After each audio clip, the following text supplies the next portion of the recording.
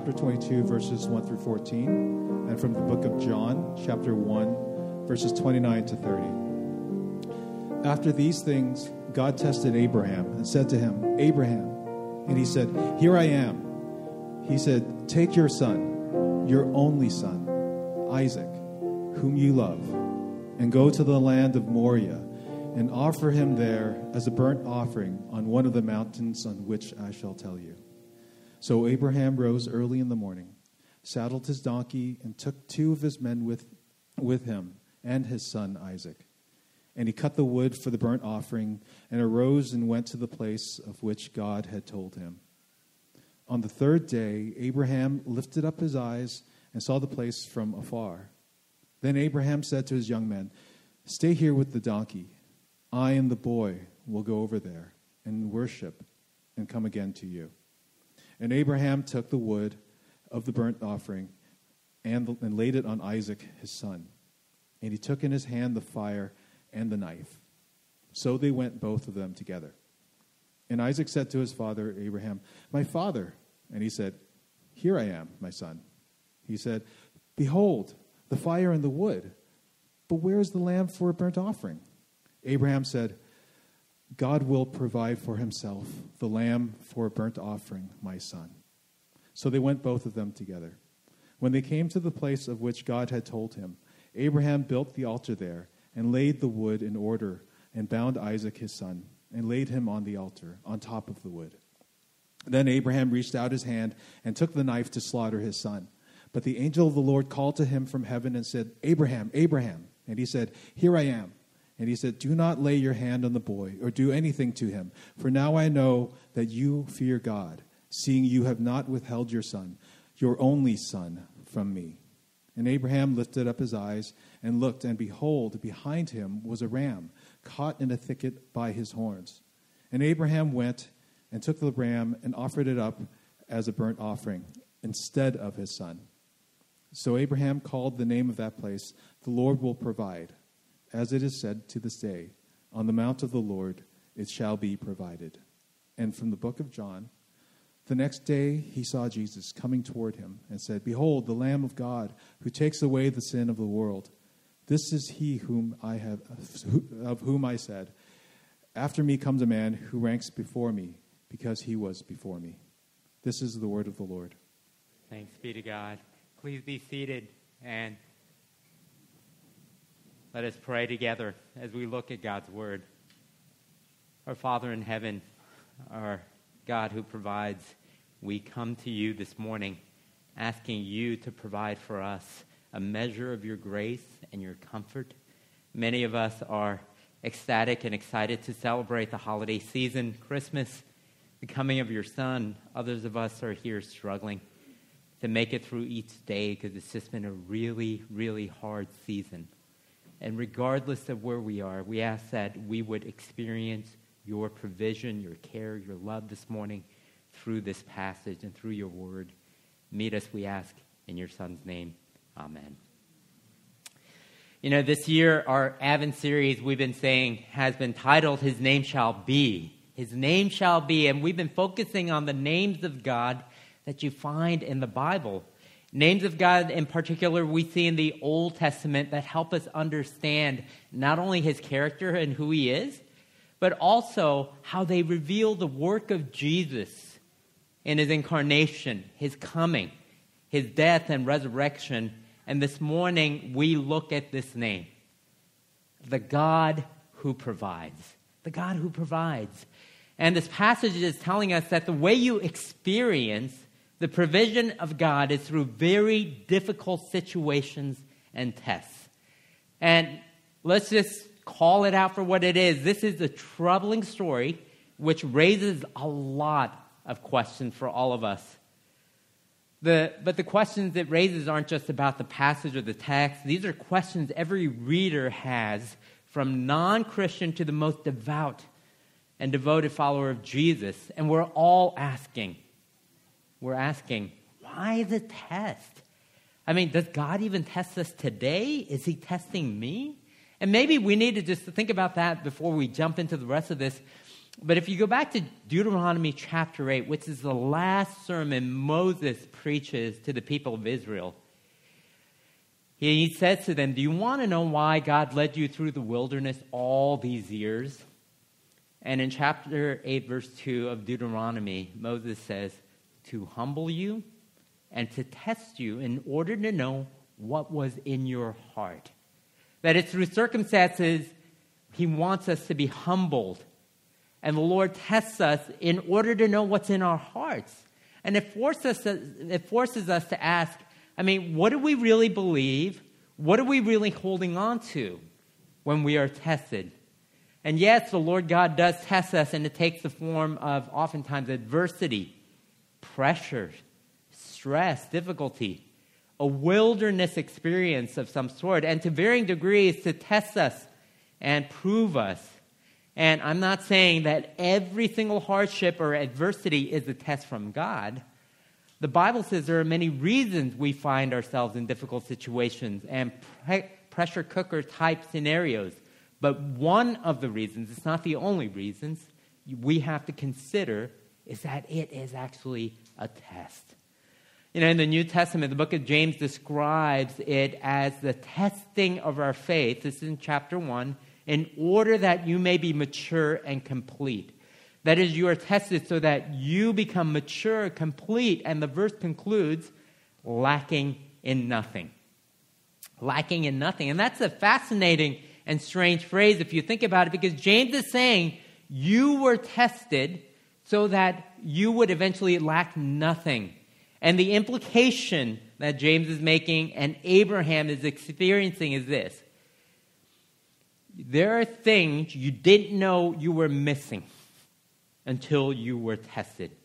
You need something, but you didn't know you needed it until you were made to lose what you thought you needed more, if that makes some sense to you.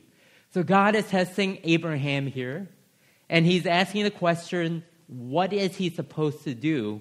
Because it feels like an irrational and unreasonable demand, and I think a lot of us are sitting here maybe feeling like, is God testing us? And is he going to provide for me, for us, as he has for Abraham here? So this morning, I want us to look at three things, briefly, three things. We're going to look at the test of faith, okay? The evidence of faith, and lastly, God's provision of faith.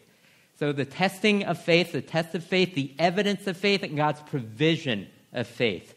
So let's look at the test of faith.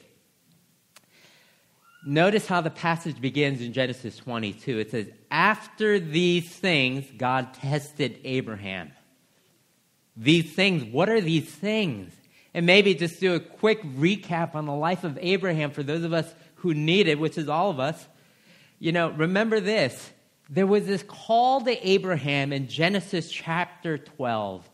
He was living in the land of Ur of the Chaldeans, which is modern-day Iraq.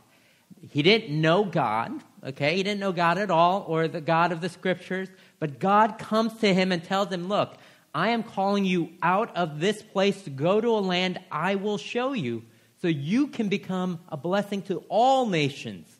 Everyone is going to be blessed through you. He follows God. He leaves all that he knows. And then in Genesis chapter 15, God gives a little bit more clarity on how this is going to happen. He says the blessing of all nations will come through one of your descendants, an heir. Okay? A few years later, fast forward, Genesis 17, this promise becomes even more clear. One of your descendants will be the heir, and he will come through your wife Sarah, and you will call him Isaac. God gives this child a name. The name Isaac actually means laughter. It's like they're going to be amazed. They're going to laugh because they thought it was impossible to actually have a child in their old age. And in Genesis 21, Sarah gives birth to a son, Isaac. Finally, the heir comes. Between chapter 12 and Genesis 21, 25 years have passed. The one through whom the Redeemer will come is now born, and everything seems to be working out. Everything feels copacetic. He is living in the land of promise. He's ready to settle into retirement. hit the autopilot button on life, hand over the family business to Isaac, and then God comes and tests him. And by the way, that's an editorial comment because Abraham doesn't know he's being tested. We, the readers, know God is testing him because we know the end of the story. But all Abraham knows is God has come and he is testing him. Okay? And listen to how this is described. Take your son, only son Isaac, whom you love. And it's as if God is saying, in case it is unclear to you or you think you misheard, yes, him, not Ishmael. Don't have time to get into Ishmael today. You can ask me about him later. But this is, by the way, this is the same language used of Jesus in John 3. God says he gave his only son, his begotten son.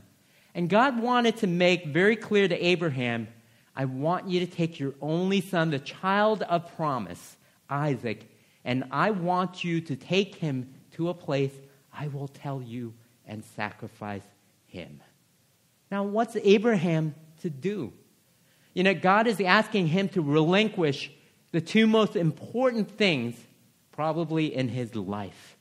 First, he's being asked to put to death his own son, the son of him and his wife Sarah. I mean, who wants to even contemplate something like this? And then, the second thing, he has to sacrifice the child of the promise. This is the child through whom God promised all blessings would come to the nations. Again, what's he going to do? Is he going to trust God? Will he obey God? Because obeying God feels like he's going to lose all of the promises of God. You know what some of the best thinkers through the centuries have said about this text? I'll just give you a couple examples. Martin Luther, he described this as a conflict between God's promise and God's command. John Calvin takes this a little further and he calls it a contradiction. It feels like a contradiction between God's promise and God's command. And in the last century, C.S. Lewis described it as an apparent absurdity. I like that. He says, this is absurd. Obedience to this cruel request would mean the end of all of Abraham's hopes and dreams. The nullification of the promise he had heard so often from the mouth of God. And if you are going to enter into the Christian story and live this out, these are human questions that we are going to end up asking often. And you have to feel the conflict, and we indeed all will. You know, the Danish philosopher Søren Kierkegaard wrote a whole book on Genesis 22. It's called Fear and Trembling. And Kierkegaard, he argued that Genesis 22 is the signature story of faith in the Bible. It's the signature story of faith in the Bible. Now, Abraham's tension is not as uncommon as you think. We often experience very similar things, don't we? And if it sounds strange for God to come to Abraham and tell him to sacrifice all of his hopes and dreams, which is represented in his son Isaac, does it not sound strange to us when Jesus comes to us and says, whoever wants to save his life must lose it? We saw this as we've been studying Luke 9:24. That's what Jesus says. Sacrifice yourself. The promise is you will be whole when you do that. The promise is life. The promise is resurrection. And we keep asking ourselves, you know, are you saying in order to live, I'm supposed to die? That feels so contradictory. And Jesus says, yes. He says, if you want to be great, you must become small. You want to become significant? You want to become an influencer? Jesus says, become insignificant, overlooked, ignored. You want to become the greatest in the kingdom? Become the servant of all. To take up your cross and bear it. It sounds completely backwards, doesn't it? And you and I are faced with the similar challenges of Abraham. we go into these situations, oftentimes trusting Jesus with all areas of our life, whether it be our romantic life, our professional life, school, our relationships, our friendships, career decisions. And it feels like sometimes Jesus says, follow me. You're going to have to lose your life in order to save it. And you know what? It would be hollow if Jesus himself didn't do that, right? I think that's a fair thing to say. But remember this. If anyone was tested, it was Jesus.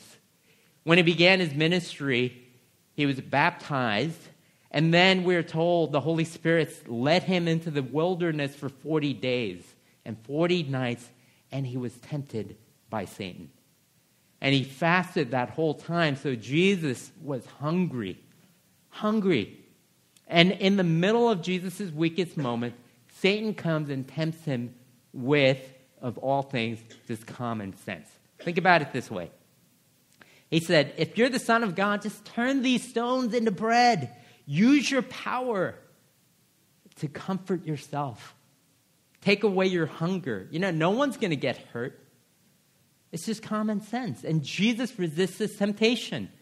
And then Satan takes him up to the top of the Temple Mount and shows him all the kingdoms of the world and says, Jesus, I'm going to give you all the kingdoms of the world if you just bow down to me.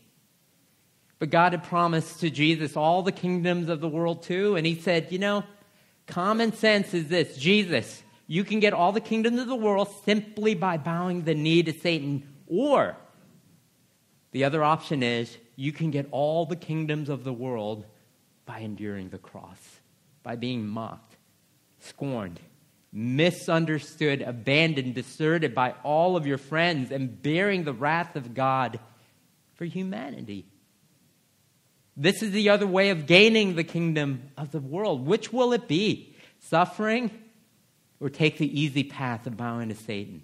And common sense keeps telling you, take the knee. Make it easy. But he doesn't. You know why? Because God told him to go to the cross. The cross is the way you will bring redemption to mankind. Although it seems foolish. Save people by dying? You know, at the end of Jesus' life, he faces the test. He's in the Garden of Gethsemane, and we see Jesus was no stranger to struggle with whether he should be obedient, because this was the thing that he struggled with all throughout his ministry, because he does exactly the opposite of what Adam and Eve did in the garden. Because when Adam and Eve were in the garden and tempted, what did they do? All our children here, you guys all know this answer. They ate of the fruit. But when Jesus was in the garden and he was tempted to give up, and instead he looked at God and said, if there's any way we can do this besides going through the cross, could we please make that happen? And you know what happened when he prayed this? There was silence, nothing. Not even a phone ringing, okay?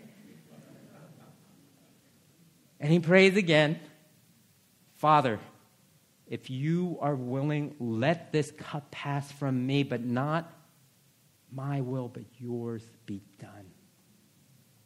And what did he hear? He heard silence. You know, in the face of what would seem to be like the most irrational thing in the world, to go to the cross, one person should somehow go to the cross to bear the sins of the world. Jesus goes forward and he does it. He trusts and obeys. And this is the test before Abraham now. Are you going to obey or not, Abraham? Are you going to trust that God is going to make things right? That he's going to see this through? And Abraham goes. And his going is the evidence of faith. This is the second point, because the evidence of faith, you see it in verses 3 to 10. And I want to point out just three things. There's at least three things, but I bet you guys can come up with some more on your own as you study and reflect on the passage. But the first thing is, faith alone is not good enough. And I think this is what's very clear here, because we are justified by faith alone, but not by faith that is alone. You've heard us say this before. But we are justified by faith alone, but not by faith that is alone. In other words, the evidence that you believe the gospel is evidenced by the fact that you will trust God and be obedient to the gospel, even when common sense tells you this is a bad idea. Because how do we know Abraham believed God's promise? Verse 3 tells us he went. So Abraham rose early in the morning, saddled his donkey, and took 2 of his young men with him and his son Isaac. And he cut the wood for the burnt offering and arose and went to the place of which God had told him. If you followed Abraham's life, no one has had more struggles than he has. But you would think this would be his biggest struggle. But perhaps all of his years walking with God, failing at it, he's gotten to the point in his life where he begins to believe and trust that God will see things through. So this is what he does. The first evidence of his faith is that he simply goes. I mean, it's a 3-day journey, and there is not one word of conversation recorded with him and his son. They just go. I mean, can you imagine how awkward those 3 days were? Not only does he go, but the second thing he does is he actually preaches the gospel to his servants. Notice in verses 4 and 5, on the 3rd day, Abraham lifted up his eyes and saw the place from afar, the place that God told him to go. Then Abraham said to his young men, these are his servants, "Stay here with the donkey. I and the boy will go over there and worship and come again to you." He says, we're going to go worship and we're going to come back to you. He's telling these servants, we're going to return. Now, some commentators actually speculate Abraham may have been kind of telling a white lie to his servants because he didn't want them to know what a horrible thing he was going to do in case they try to stop him. You know? Other people speculate, well, maybe he's lying because he doesn't want Isaac to know all this stuff. He didn't want to scare his son and didn't want him to know what God had commanded. So he just says, we're going to go over there and worship and we're going to come back because you got to keep up the whole charade here. But that's not what the Bible actually says. The New Testament doesn't say that Abraham told a fib or covered it up so everyone can feel a little better about the whole situation. But the New Testament describes this as that Abraham was doing this in faith.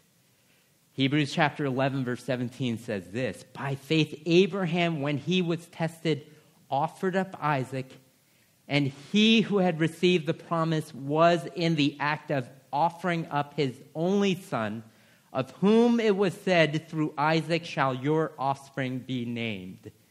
He considered that God was able even to raise him from the dead, from which, figuratively speaking, he did receive him back."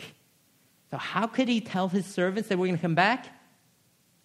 Abraham believed this thing, that God could raise the dead. And this is what he believed. Because he believed if he sacrificed his son in obedience to God, the only hope he had was that God was going to make the situation right. He believed that God could somehow raise his son from the dead. He believed in the resurrection. And of course, this has implications for us today because we are called to believe that as Christ has been raised from the grave, that a Christian is someone who believes they are so connected to Jesus that in him we have that promise as well. And that we live in the hope of that promise. That Jesus has not only come, but that he has gone to the cross, he has died, and we have the hope of resurrection that is in us. And we preach the gospel to ourselves. That's part of what it means to celebrate Christmas. So not only faith alone is not good enough. That's the first way we see the evidence of faith. The second thing is we see Abraham preaching the gospel to his servants. And the third thing I want to briefly mention is the evidence of his faith is not actually Abraham's, but let's look at Isaac's. Why? Because listen to this conversation here in verse 7. Isaac's asking, my father, behold, look, the fire and the wood, they're here with us, but where is the lamb for a burnt offering? I want you to notice something. Isaac picked up on the fact that something is off with this whole trip. He's saying, where's the lamb? He's probably gone with his dad before to offer sacrifices. Isaac is beginning to get the idea there is no lamb and something is up. So what does he do? You know what he does? He trusts his father. Verse 8, God will provide for himself the lamb for a burnt offering, my son. So they went, both of them, together. Apparently, that is all Isaac needed to hear. Even though it seems irrational, doesn't make a whole lot of sense. Because in verse 9, we are told they're all moving ahead. They're arranging the wood. Abraham ties up his son and takes the knife to slay his son. All of this is happening. I mean, Isaac must have believed his father's words with all of his heart, because there's no way that Abraham in his old age, he's probably like over 110 years old at this point, could have wrestled his son and tie him up. I mean, Isaac wasn't like a 4-year-old kid or something. Most people think he was in his teens or his 20s by now. Some rabbinic tradition says he was in his 30s. Now, the only way Abraham could have tied up his son is if Isaac willingly submitted and gave himself up. So you have a father sacrificing his son, and you have a son who is willingly giving himself up. I mean, and it's so dramatic. The knife is drawn, and you're thinking, what is going to happen in this existential moment of crisis? And this is where we see God's provision of faith. God's provision of faith. They understand there's a test of faith. They understand the obedience is the outworking of faith. But only when they come to the end of themselves and give up all of their self-salvation strategies can they understand the provision of faith. That Abraham and Isaac both literally had nothing. There's no hope of reward. All they have is God's promise. So what are they going to do? They follow through, continuing to believe, and then we see that God provides a substitute. Verse 11, but the angel of the Lord called to him from heaven and said, Abraham, Abraham. And he said, here I am. Do not lay your hand on the boy or do anything to him, for now I know that you fear God, seeing you have not withheld your son, your only son, from me. And Abraham lifted up his eyes and looked, and behold, behind him was a ram caught in a thicket by his horns. Notice, it's not in his peripheral vision anywhere. It's behind him. And Abraham went and took this ram and offered it as a burnt offering instead of his son. And verse 14, he called the name of the place, the Lord will provide. And as it is said to this day, on the mount of the Lord, it shall be provided. It shall be provided. God is saying, I am utterly convinced that you get it. You understand to the farthest degree my promise, that my promise will never fail, even if I ask you to do the most unreasonable, irrational thing in the world. If you move forward in trust, I will provide. I will see to it. And what does God provide? This ram. And he sacrifices it. You know, I know some of you who've been around church for a long time know the words, God will provide. Maybe you heard the phrase, Jehovah Jireh or Yahweh Yireh. The Lord will provide. It also means literally the Lord sees, or the Lord will see to it. He's going to finish the job. He's going to handle it. And you know what? That's what Abraham saw. That's what he saw, he experienced. You know, in John chapter 8, Jesus said this, that Abraham looked for my day, and he saw it. Literally, he saw it and was glad. And he's not talking about Abraham like somehow looking down now at that point in Jesus' life and he sees it. He's talking about that day when Abraham saw the ram. He saw it. He looked for my day, and he was glad. He saw that God was going to preserve one of his descendants, that God somehow would allow him to receive Isaac from the dead. Figuratively, that's exactly what happened. That one of his descendants would be a substitute. And you see this desire born out in the rest of the Old Testament and into the New. That a lamb, a substitute, was for the people of God. In Exodus, you see a lamb provided so that the firstborn do not die. The Passover lamb. You know, David is looking for his descendant who will sit on the throne. He's looking for the lamb. They're asking the question. Isaiah asks the question. Zechariah, Malachi, they're all looking for the Messiah to come. They're all saying, where is the Lamb of God who will take away the sins of the world? And in John chapter 1, John the Baptist is baptizing people, and the people ask him, are you the Christ? Are you the Messiah you've been waiting for? He says, I'm not the one, but he's coming after me. And he is the one whom I am not worthy to untie his shoes. And in the very next line, he looks up and he sees Jesus, and he declares, behold the Lamb of God who takes away the sins of the world. See? He's saying God has provided. You know, I think a lot of us are in here, and I bet you're wrestling with that question, God, why are you testing me, and will you provide? Will you see this through? You know, you're asking these questions because you're struggling in your marriage and you're wondering, gosh, you know, I don't know if we're going to make it. God, I just want to take the easy path out here. And God is saying to you, look, he will provide. Some of you are wondering, how my job is just a terrible place. Is something out there for me? And you are filled with anxiety. And God is saying, no, trust me, be faithful. I'm going to provide.